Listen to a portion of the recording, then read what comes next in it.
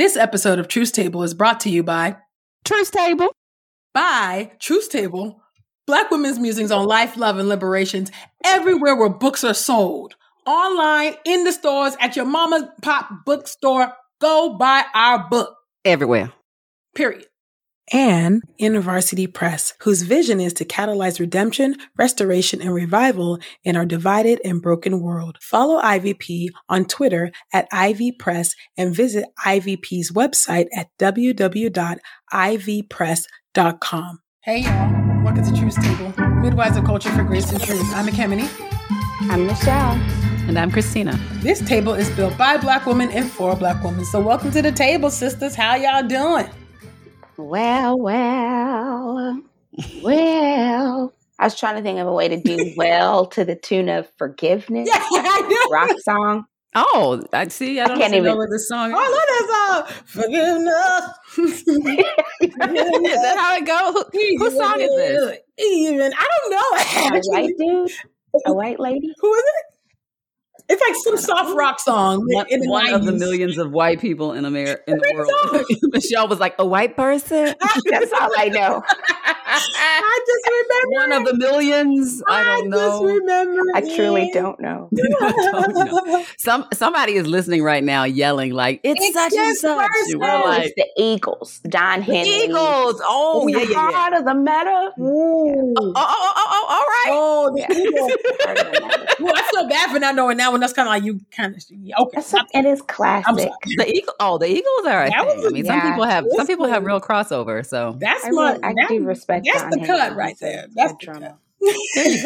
There you go.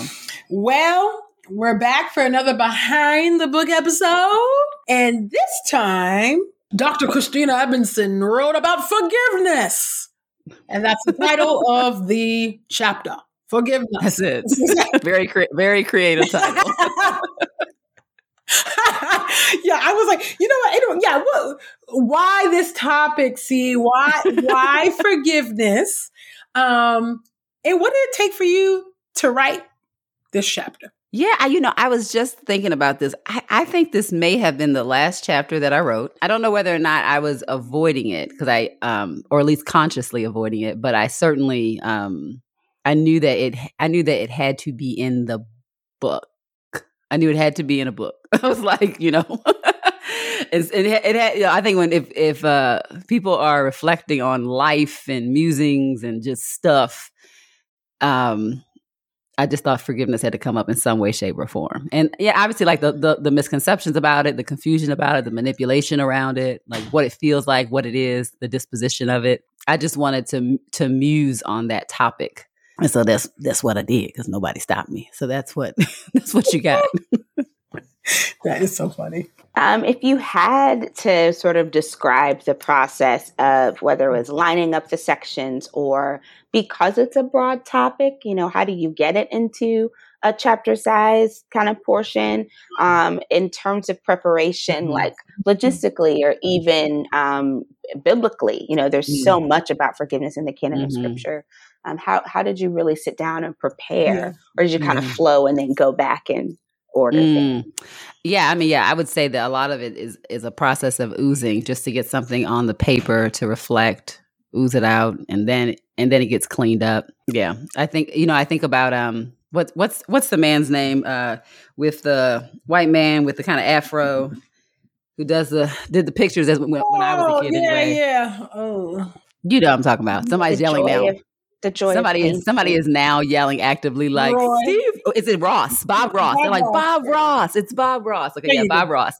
And so I think of writing a bit like, I think of non-academic writing a bit like a Bob Ross painting.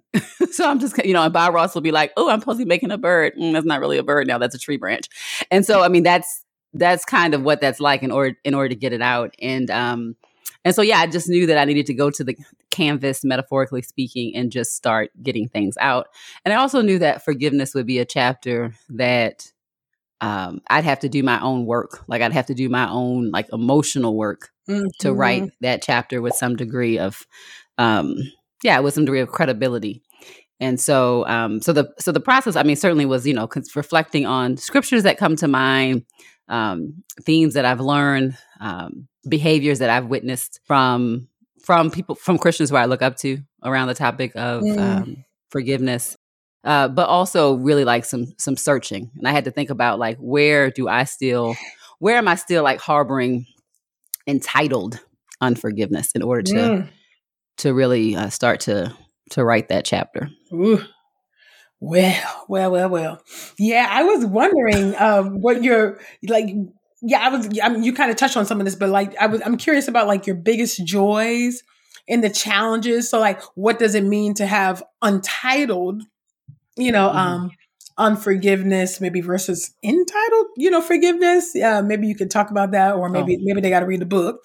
What were some of your concerns and worries with regard to this chapter? I mean, I think because there's a fair amount of spiritual abuse where people are wronged or hurt by all the things that that sin can harm and hurt us by. That instead of dealing with the wrong, we tend to tell the person who's been wronged, like, go on ahead and forgive, or whatever.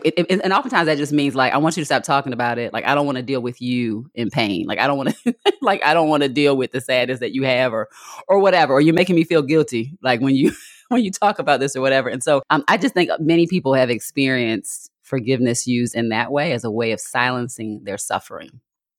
And so I definitely wanted to talk to Muse about that, to present a narrative in which forgiveness is not in contradiction to justice and healing, and that there is a way to get some freedom from our the bitterness that unforgiveness causes and creates in us, which requires telling the truth about just how bad we've been treated, or just how hurt we really are. It's not, you don't sidestep that in order to get to forgiveness. You talked a little bit about how you experienced people of the faith, or maybe even other figures that you look up to as in ways of how they deal with, or maybe even process or teach about this topic. What were some of the things that surprised you or enlivened you, or how were you inspired as you were writing, whether from a figure, from something you studied, or something that the Lord just surprised you with as you were writing this? Yeah. I mean, interesting. I mean, there are people obviously who are kind of our inspirations, but even as you said that question, Michelle, I was thinking about people who their forgiveness of others was frustrating to me, or like annoying to me. I was like, what are you doing? We as the collective are not ready to forgive. You know what I mean? So I think that I thought about people like that too, people who they themselves were ready to release a debt, or were ready to put down the entitlement of revenge. So in other words, matching the wrong with another wrong of the same kind, or with even a greater magnitude of pain and suffering. They were ready to put that down, but the group may not have been ready to put that down. So I thought about that too, and how that, how sometimes we kind of we put additional pressure on people. There's some guilt about forgiving too. So I thought about that within kind of my own life, and just some different narratives. One of the scriptures that I often think about, New Testament text that talks about Christians not suing each other, and that always. Probably years and years ago, maybe as a teenager, I first came across that, but it comes to mind every once in a while, because I was thinking like, why is that a thing? And then the older I get, I'm like, oh, that is definitely a thing. I totally get why. Why Christians specifically would be like, enough. Like, the church is not going to handle this. Yeah. This person is not going to repent. They're not going to own it. And so the best I got is to pull in a secular system. Mm-hmm. And I think when people feel like there's nothing going to be done about the harms they've experienced, we start to pull in whatever system we can pull in to get a sense of justice. Yeah, that's absolutely true. So, and we see that time and again, sadly on the news cycle. Right. The dirty laundry of the church being aired out there, so. Yeah, we're looking terrible. Yeah. It's not good. It's not good. Terrible. Yeah. But you know what? Why don't we take a quick commercial break? And when we come back, we're going to talk to Christina some more about forgiveness. So don't go nowhere. We'll be right back. Truth's Table, Black Women's Musings on Life, Love, and Liberation is a classic in the making, according to Tracy Michelle Lewis Jiggets, author of Black Joy, Stories of Resistance, Resilience, and Restoration. New York Times bestselling author Dr. Jamar Tisby says that people often say, listen to Black women. Now at Truth's Table, you have your chance. We don't deserve the gift of this book, but once again, Black women have generously served us all. If we are to actually alleviate the immense burdens our sisters bear, then we must heed their words. T. Morgan Dixon, co-founder of Girl Trek, says this: there is a textured knowing in this book, a spiritual enlightenment made brighter by the author's own personal breakthroughs. The way they describe the fabric of our collective trauma makes me trust their solutions. And Dr. Joy Harden Bradford, founder of Therapy for Black Girls, says that Truth's Table, Black Women's Musings on Life, Love, and Liberation, shines a light on some of our most vulnerable places as Black women, leaving no stone unturned. Truth's Table, Black Women's Musings on Life, Love, and Liberation is a clarion call to consider our communal truths by opening ourselves up to a deeper inner truth. Buy Truth's Table, Black Women's Musings on Life, Love, and Liberation wherever books are sold. Josie Johnson's Hair and the Holy Spirit by Esau McCulley, illustrated by LaTanya Jackson. In Josie Johnson's Hair and the Holy Spirit, Esau McCulley invites children and the adults who read with them to join Josie as she learns about God's wonderfully diverse design. Also included with the book is a note from the author to encourage further conversation about the content. Josie is spending the day with Dad, getting her hair braided at Monique's beauty shop, and picking out a new red dress for Sunday, because Sunday is Pentecost. In the process, she learns to celebrate the differences she sees all around her as part of God's plan for His creation. When Josie wonders why people are so different, Dad helps her understand that our differences aren't a mistake. In fact, we have many differences because God is creative. Truth's Table listeners can save 30% off of Josie Johnson's Hair and the Holy Spirit when they order at ivpress.com using promo code TRUTH22. That's promo code TRUTH22 at ivpress.com to save 30% off of Josie Johnson's Hair and the Holy Spirit. And we are back at the table for Behind the Book, Forgiveness, with Dr. Christina Edmondson teaching us about forgiveness and all the things.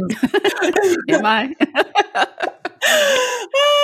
So I'm curious to learn from you, see, it's such a vast topic, as Em said. You could go so many different ways, so much potential for, we've observed the ways that forgiveness has been weaponized. I'm sure we've experienced that ourselves.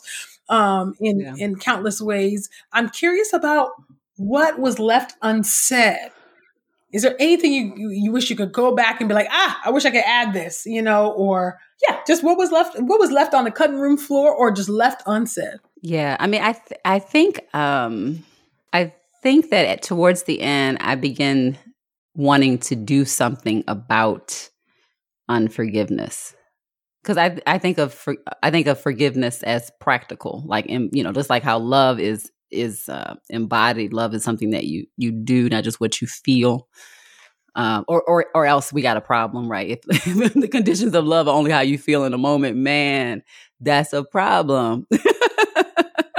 And so I think of forgiveness in the same way too. Like, so what are we going to do with this? Like, and I can think about feeling the weight or the burden of wanting a debt paid that somebody owes me, and like feeling that in my body and wanting to do something about it. And so there is a point where I start to talk about what can we do? Like what can we physically, practically do to move through this heavy rock on our chest of unforgiveness? And I think if there was more to do, it would probably be more of that. It would be more kind of practical application, more lifting. And yeah, I think that's probably what would have been continued on, is kind of the working out, actively engaging that issue of unforgiveness. and trying to lift it, trying to move it, and really surrendering it to God, but doing that in kind of meditative ways, prayer-oriented ways, action-oriented ways as well. You talked a bit about thinking through not just folks you were inspired by, but people who annoyed you. Did you have a reader in mind? Obviously, Black women by and for. That's the bottom of the pyramid and the top. But was there a particular reader that you were thinking of as you were processing this, or different groups for different sections? Who is reading this chapter, Eva? So I was definitely thinking about Black women I was thinking about Black women and Black women, Christian Black women specifically. And I was thinking about women who have rightful frustration, rightful anger, because they've been done wrong. So that's who I had in my mind. And I was thinking about the people who have become, or us, to the extent that we have become defined. Not, Brian Stevenson talks about, right, the people are more than the worst thing they've done, but, but also we're more than the worst thing that's been done to us. And so I was thinking about what it means to get released from that I am more, like my identity is more than the person who did me wrong. Because if it's not more than that, then I'm always tied to and in conversation and identified with the wrongdoer. Like I'm dragging that body around my life with me. And I thought about like how faster we could run, how higher we could jump if we got rid of that dead weight. And so that is really, I was thinking like, oh man, wouldn't that be great? Like I really imagine like Black women shutting in and be like, we skipping through the fields now, right? And I want us just to have more and more freedom. And I think part of that freedom certainly is, politically and socially and religious within our own spirit, but also some of this dead weight, it's got to go. Yes. Let the dead man fall away, huh? Don't kill him, but let the dead man fall away. The dead man did. So, but I'm wondering. Okay, so there's always, putting you on the spot here, but there is that very popular phrase, which I'm probably paraphrasing here, but just kind of like, well, forgiveness is not about the other person; it's about you. It's for you. I'm curious about what you would say to that very common phrase said in and out of the church. Not saying that's scriptural, but just that is a common, I'd say, cultural phrase, if you will. And I'm just wondering, with that in mind, what do you want people to take away from this chapter? Yeah. My guess is that when people use that expression, which is I've heard many, many times, I think what they're trying to do is give someone an incentive to let go of the pain or trying to collect the debt, right? So they're trying to say like, no, this is for your good. Like you're going to be free. Like you don't have to hear those chains dragging behind you for the rest of your life. And so I think it's kind of a way to coach people. And I think if it works, good. Go for it. I'm not, what is it? Permissible, but is it beneficial? Yeah. I mean, I don't know. If it's working for you and, you're not sinning, then go for it. Some people, that's kind of what they need. There are other people who still could still very much be stuck because forgiveness for them might mean that it is minimizing or denying the hurt, the pain, whatever it is, and so they're trying to sort that out. And they also may not know what's left of them. Who are they apart from the pain or the negative experience? So really it can trigger a deep identity crisis. So on one hand, we think of like this freedom from forgiving, but for some people, then they get really stuck because they're like, well, who am I apart from living my whole life trying to prove this or collect this debt, right? So I think it can trigger some identity crisis as well. So if that's what it takes, if that's expression is what it takes to cause someone to move or to shift their thinking, praise God. I'm not mad at it. I mean, there are times when I hear, church cliches and I'm like, oh, that's crazy. But it might be exactly what somebody needs. And that cliche could be like the cliche that I really needed at a certain point in my life. So I'm not knocking it. I just think the Lord works through all kinds of means. And what I want people to walk away with is to know that more so than this act of forgiveness, the embodiment of forgiveness, is that forgiveness is like the disposition of the Christian. Because we are in Christ, because we are children of God, it's become a part of our birthmark. It's become a part of our personalities. Now, again, we're not glorified. So even if I say that, somebody's like, that is not who I am. It doesn't mean that you're not a believer. But I would make the case that it starts to become more and more who we are. Not because we're doormats, but because through sanctification, we're looking more and more like Jesus. And Jesus is forgiving. I mean, Jesus is forgiving. And it's not even just that Jesus forgives or forgave. Like it's the ing. It's a continued way of being in our lives. The Lord is constantly forgiving us. And not minimizing our sin, not calling our unloving ways, our unwillingness to, demonstrate self-control, whatever our stuff is, right? We have so much stuff, but whatever it is, Jesus in no way is pretending that that's not wrong and that we don't need to do something about it, but yet we still have this forgiveness extended. And I just think that is, I just think that's glorious. And I desperately need it. So I think that's what I want people to walk away with, is that to develop the character of Jesus is certainly that we are justice seeking.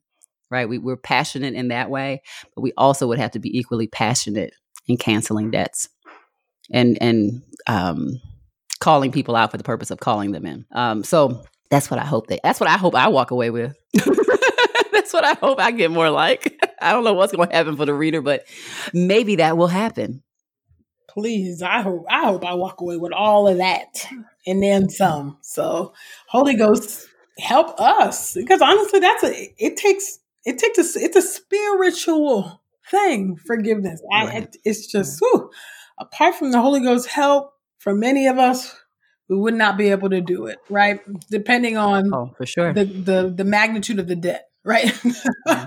I mean, I think you can make a case that it is a divine attribute. Yeah. So anyway, thank you so much for writing it. See, it's something that most people don't want to talk about, but we all can relate to it, from one degree to another. So thank you so much. Well, we want to thank y'all for taking a seat at the table with us this week. Let's keep the conversation going. Tweet us your thoughts about this episode behind our book, Forgiveness, by Christina Edmondson, using the hashtag TruthTable and hashtag TruthTableBook.